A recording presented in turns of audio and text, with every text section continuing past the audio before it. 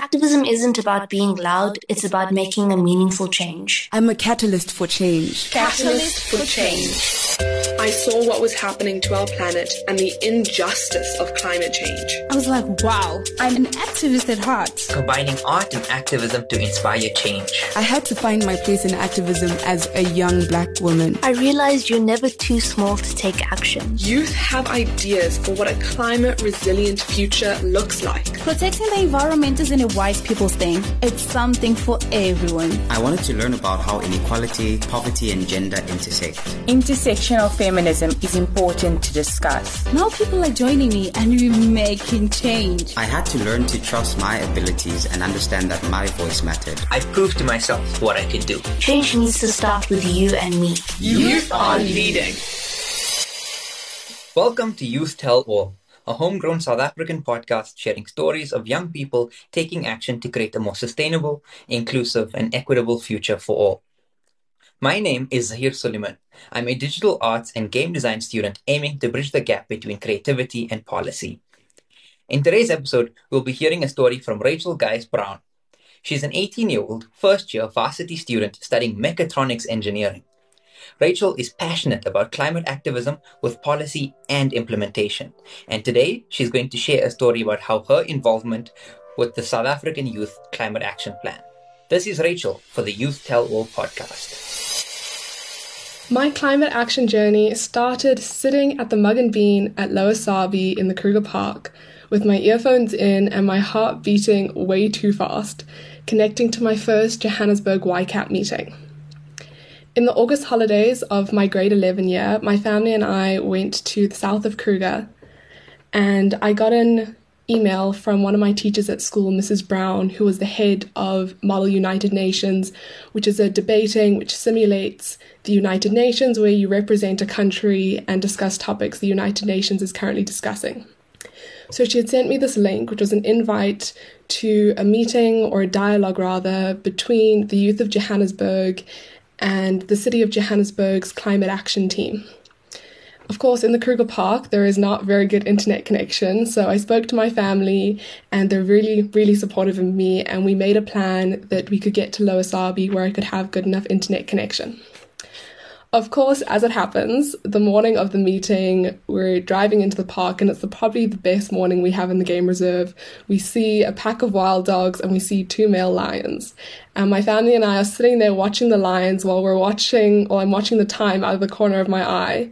And I get to a point where I have to be like, I'm really sorry, family, but please can we go? Otherwise, I'm going to be late for the meeting. And of course, really supportive family that they are. We leave the lions and I get to Lower Sabi in time and I connect to the meeting and I'm trying to take a few calming breaths, and while sitting in this beautiful environment, listening to the birds around me, just having my heart really beating a bit too fast because I was nervous to be there. I felt very out of my depth and was just trying to find my footing in this new space.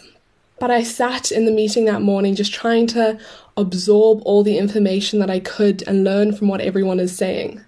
I had prepared for the discussion and thought through my own ideas on what I wanted to contribute, but sitting there I felt overwhelmed and like I couldn't put my words into coherent sentences to say what I wanted to say. It came to the end of the meeting and my head was swarming with everything that had been said and trying to learn all the new jargon. And they brought up creating a team to bring together all the youth's ideas. And of course, I would love to be part of this team, but I felt that I didn't know enough to join. With my teacher sending me very supportive messages and convincing me that even if I felt I didn't know enough, it would be a great space for me to learn and continue my climate action journey. And so I offered to be part of the drafting team. As the drafting team, we created what we now call the Johannesburg Youth Climate Action Plan, or the Johannesburg YCAP, which showed the youth of Johannesburg's ideas and demands for our future in climate action. I consider joining this drafting team my big leap into climate action, but it wasn't my first step. I'd become very passionate about climate action in high school. I saw what was happening to our planet and the injustice of climate change, and I wanted to see where I could make a difference.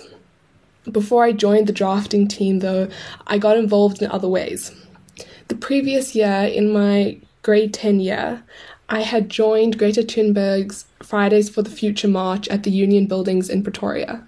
I'd convinced a group of friends and students from my school to join me in this, and I'd convinced the school that we could leave early because it wasn't school day, of course, and organised transport to get from our school in Johannesburg to Pretoria. And it was my first way that I started showing my voice and trying to convince the government to take climate action more seriously. Earlier the same year, I joined the drafting team. I also participated in 2 youth dialogues with Minister Creasy of the Department of Forestry, Fisheries and the Environment. The same teacher who had gotten information about the Johannesburg Youth Climate Action discussion got information about these youth dialogues from Youth at SIRE. The first one was in person, which feels very foreign and far away for me right now, and the second one was online. I was able to learn a lot from Minister Creasy and what the government was doing, but I left the meetings feeling like I hadn't been able to contribute my ideas to climate action and not sure how to move forward in this space. Joining the drafting team for the Johannesburg YCAP was what started to shape my path and where I started becoming a part of climate action more continuously. We started having meetings to bring the ideas together in September. I unfortunately missed the first few meetings because of compulsory school events. But the first few meetings I joined, I would be sitting at my desk in my bedroom and on the evenings on Teams calls. I was one of 2 high school students on the team and everyone else was in varsity or working, so we'd have our Teams meetings in the evenings. And I'm pretty sure that they thought that I didn't know how to unmute my mic on my computer from the first few meetings because of how little I spoke. Hearing how eloquently they could write these policy statements, I sat there just bundle of nerves. I would plan what I was going to say because I was so nervous, and when I'd finally feel ready to speak and had brought all my thoughts together and was about to raise my hand on the Teams icon, we would be so far past that point that it wasn't even relevant anymore. I remember one evening, I think it was a Friday, before we continued working on the topic and the document, everyone was just chatting and asking each other how the week had been and just having a relaxed conversation. And it was the first time I'd really got to know everyone that I was working with. Because what was a bit different for me in my climate action journey was the first time I met everyone I was working with was almost a year after I started working with them. And after that one Friday evening discussion before we got into the document, I felt more comfortable and confident to share my ideas. I was still nervous and doubting what I was saying, but it was where I started to believe in what I was saying and feel more confident to speak up in the meetings. The team, of course, was an amazing team, and I learned how to do research and write statements and look at different things from a different perspective and learn more in depth about different topics. One of the sections I'm proud of my contribution to was the leadership and advocacy principle in our document. In this principle, we call for greater investment in youth capacity building and cooperation with the youth. We also look at youth organisations that already exist and how we can work with them, and having youth climate ambassadors. Part of what I did was I knew someone in my school who was on the Johannesburg Junior Council, which is an organisation of students from schools in Johannesburg who run different projects in environmental areas and other service areas.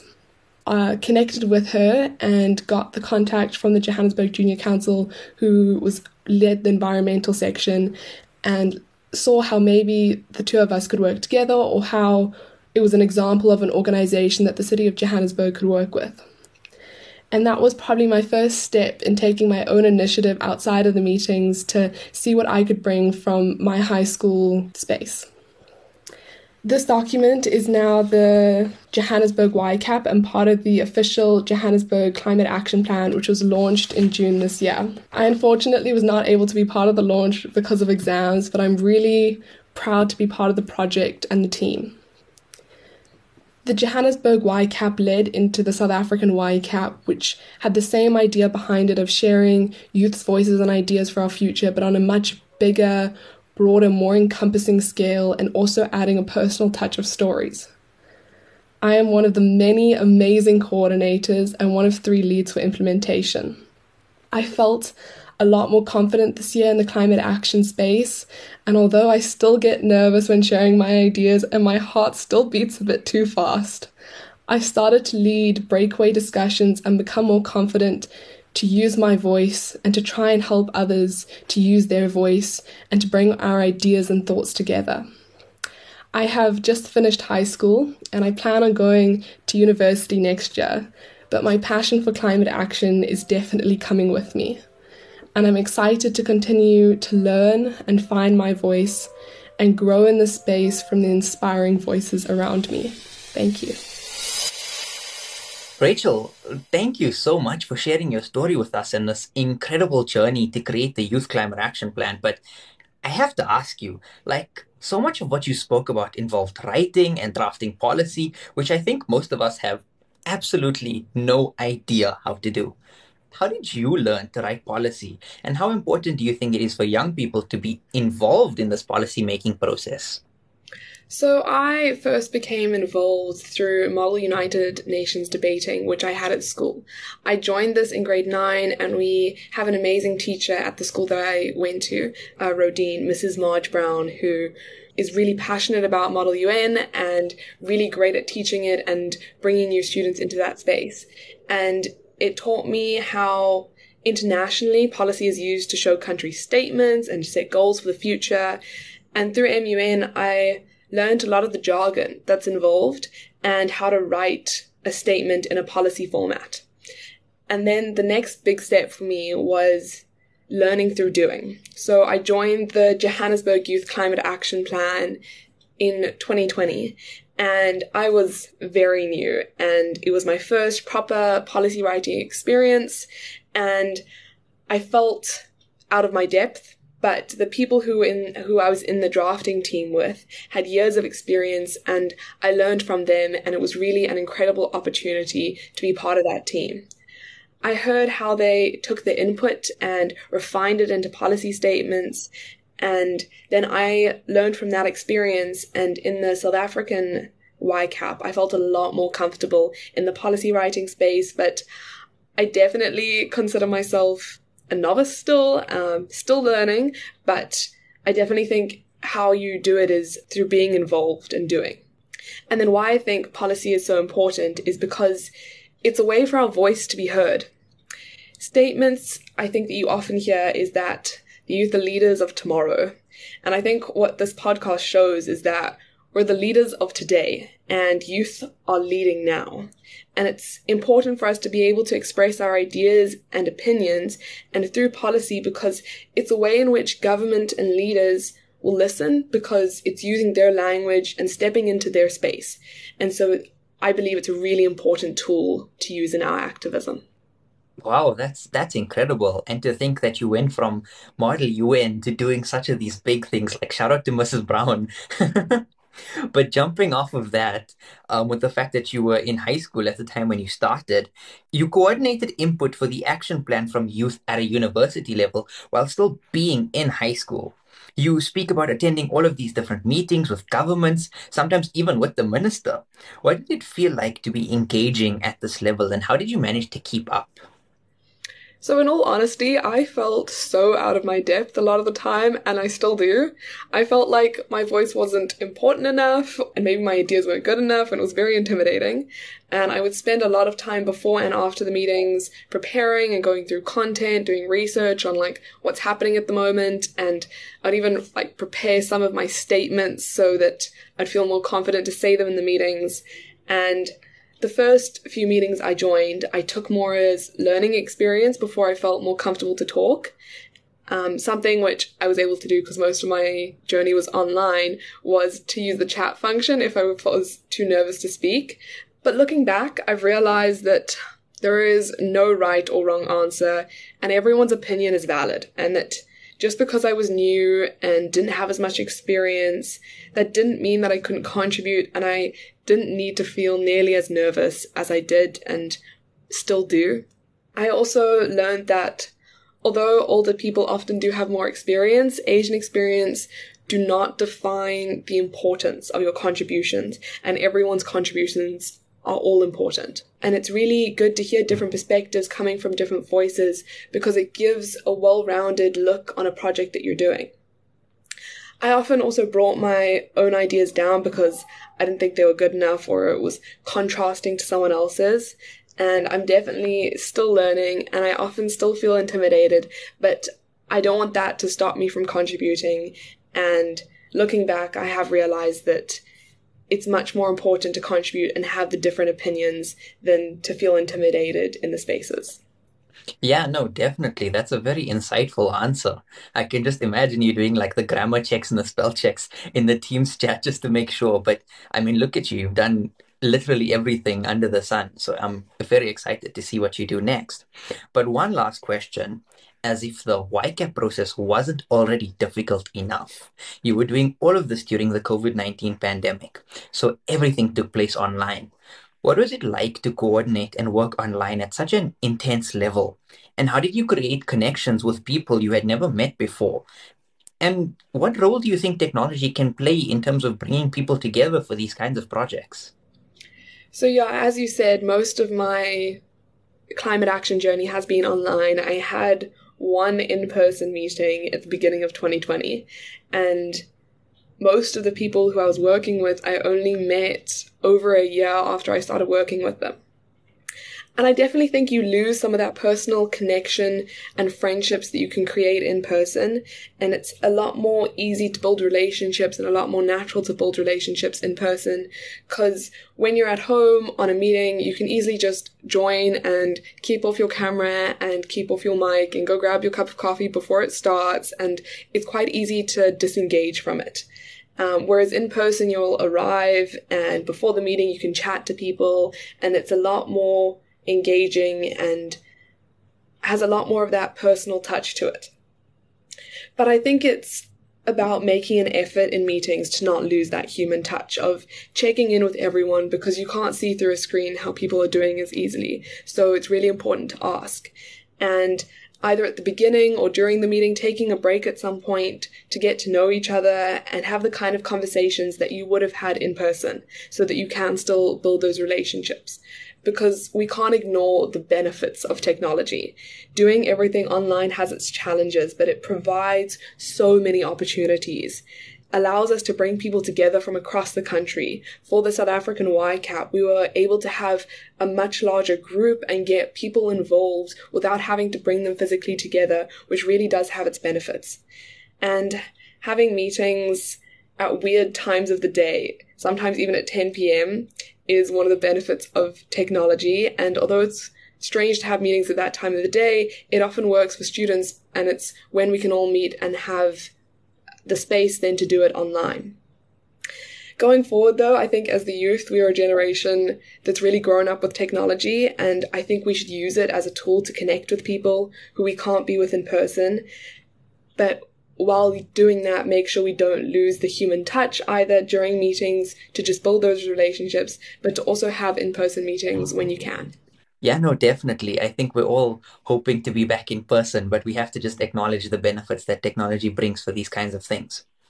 But thank you, Rachel, so much for being here and sharing your insightful journey. I'm sure so many listeners are left inspired after today, knowing that age or experience aren't really defining matters in these situations, as long as they just start. That's all the time we have for today, friends. Join us next time to hear more stories of youth making change in their communities. The Youth Tell All podcast is a production from Youth at SIA, the youth programs at the South African Institute for International Affairs. Youth at SIA is focused on giving a voice to young Africans to tackle the major issues that confront them, while building capacity to engage with policymakers at national, regional, and international levels. Youth at SIA empowers youth with the skills to become the continent's leaders, with a commitment to co-creation and collaboration, inclusivity, decolonization, social justice, and intersectionality. Our broader thematic areas cover climate change, gender, education, employment, and sustainable and regenerative futures. This series has been made possible with the financial support of the European Union's Partnership Instrument and the German Federal Ministry for the Environment, Nature Conservation and Nuclear Safety through the International Climate Initiative. The opinions expressed are the sole responsibility of the speakers and do not necessarily reflect the views of the funders. This episode was produced by Kiara Worth and Desiree Kosciulik in collaboration with Solid Gold Podcast Studios. The Youth at Saya leadership team includes Desiree Kosciulik, Ditebogo Libia, Lucille Naidu, and Itumeleng Mpure. Story development has been done by Kiara Worth. If you have a story to share or want to learn more about our podcast, our programs, or how to get involved in youth activism, head over to our website, saya.org.za/youth. That's SAIIA.org.za/youth. Youth at Saya is across social media sites too, so find us wherever you are. Thanks for listening, and until next time, remember, youth are leading.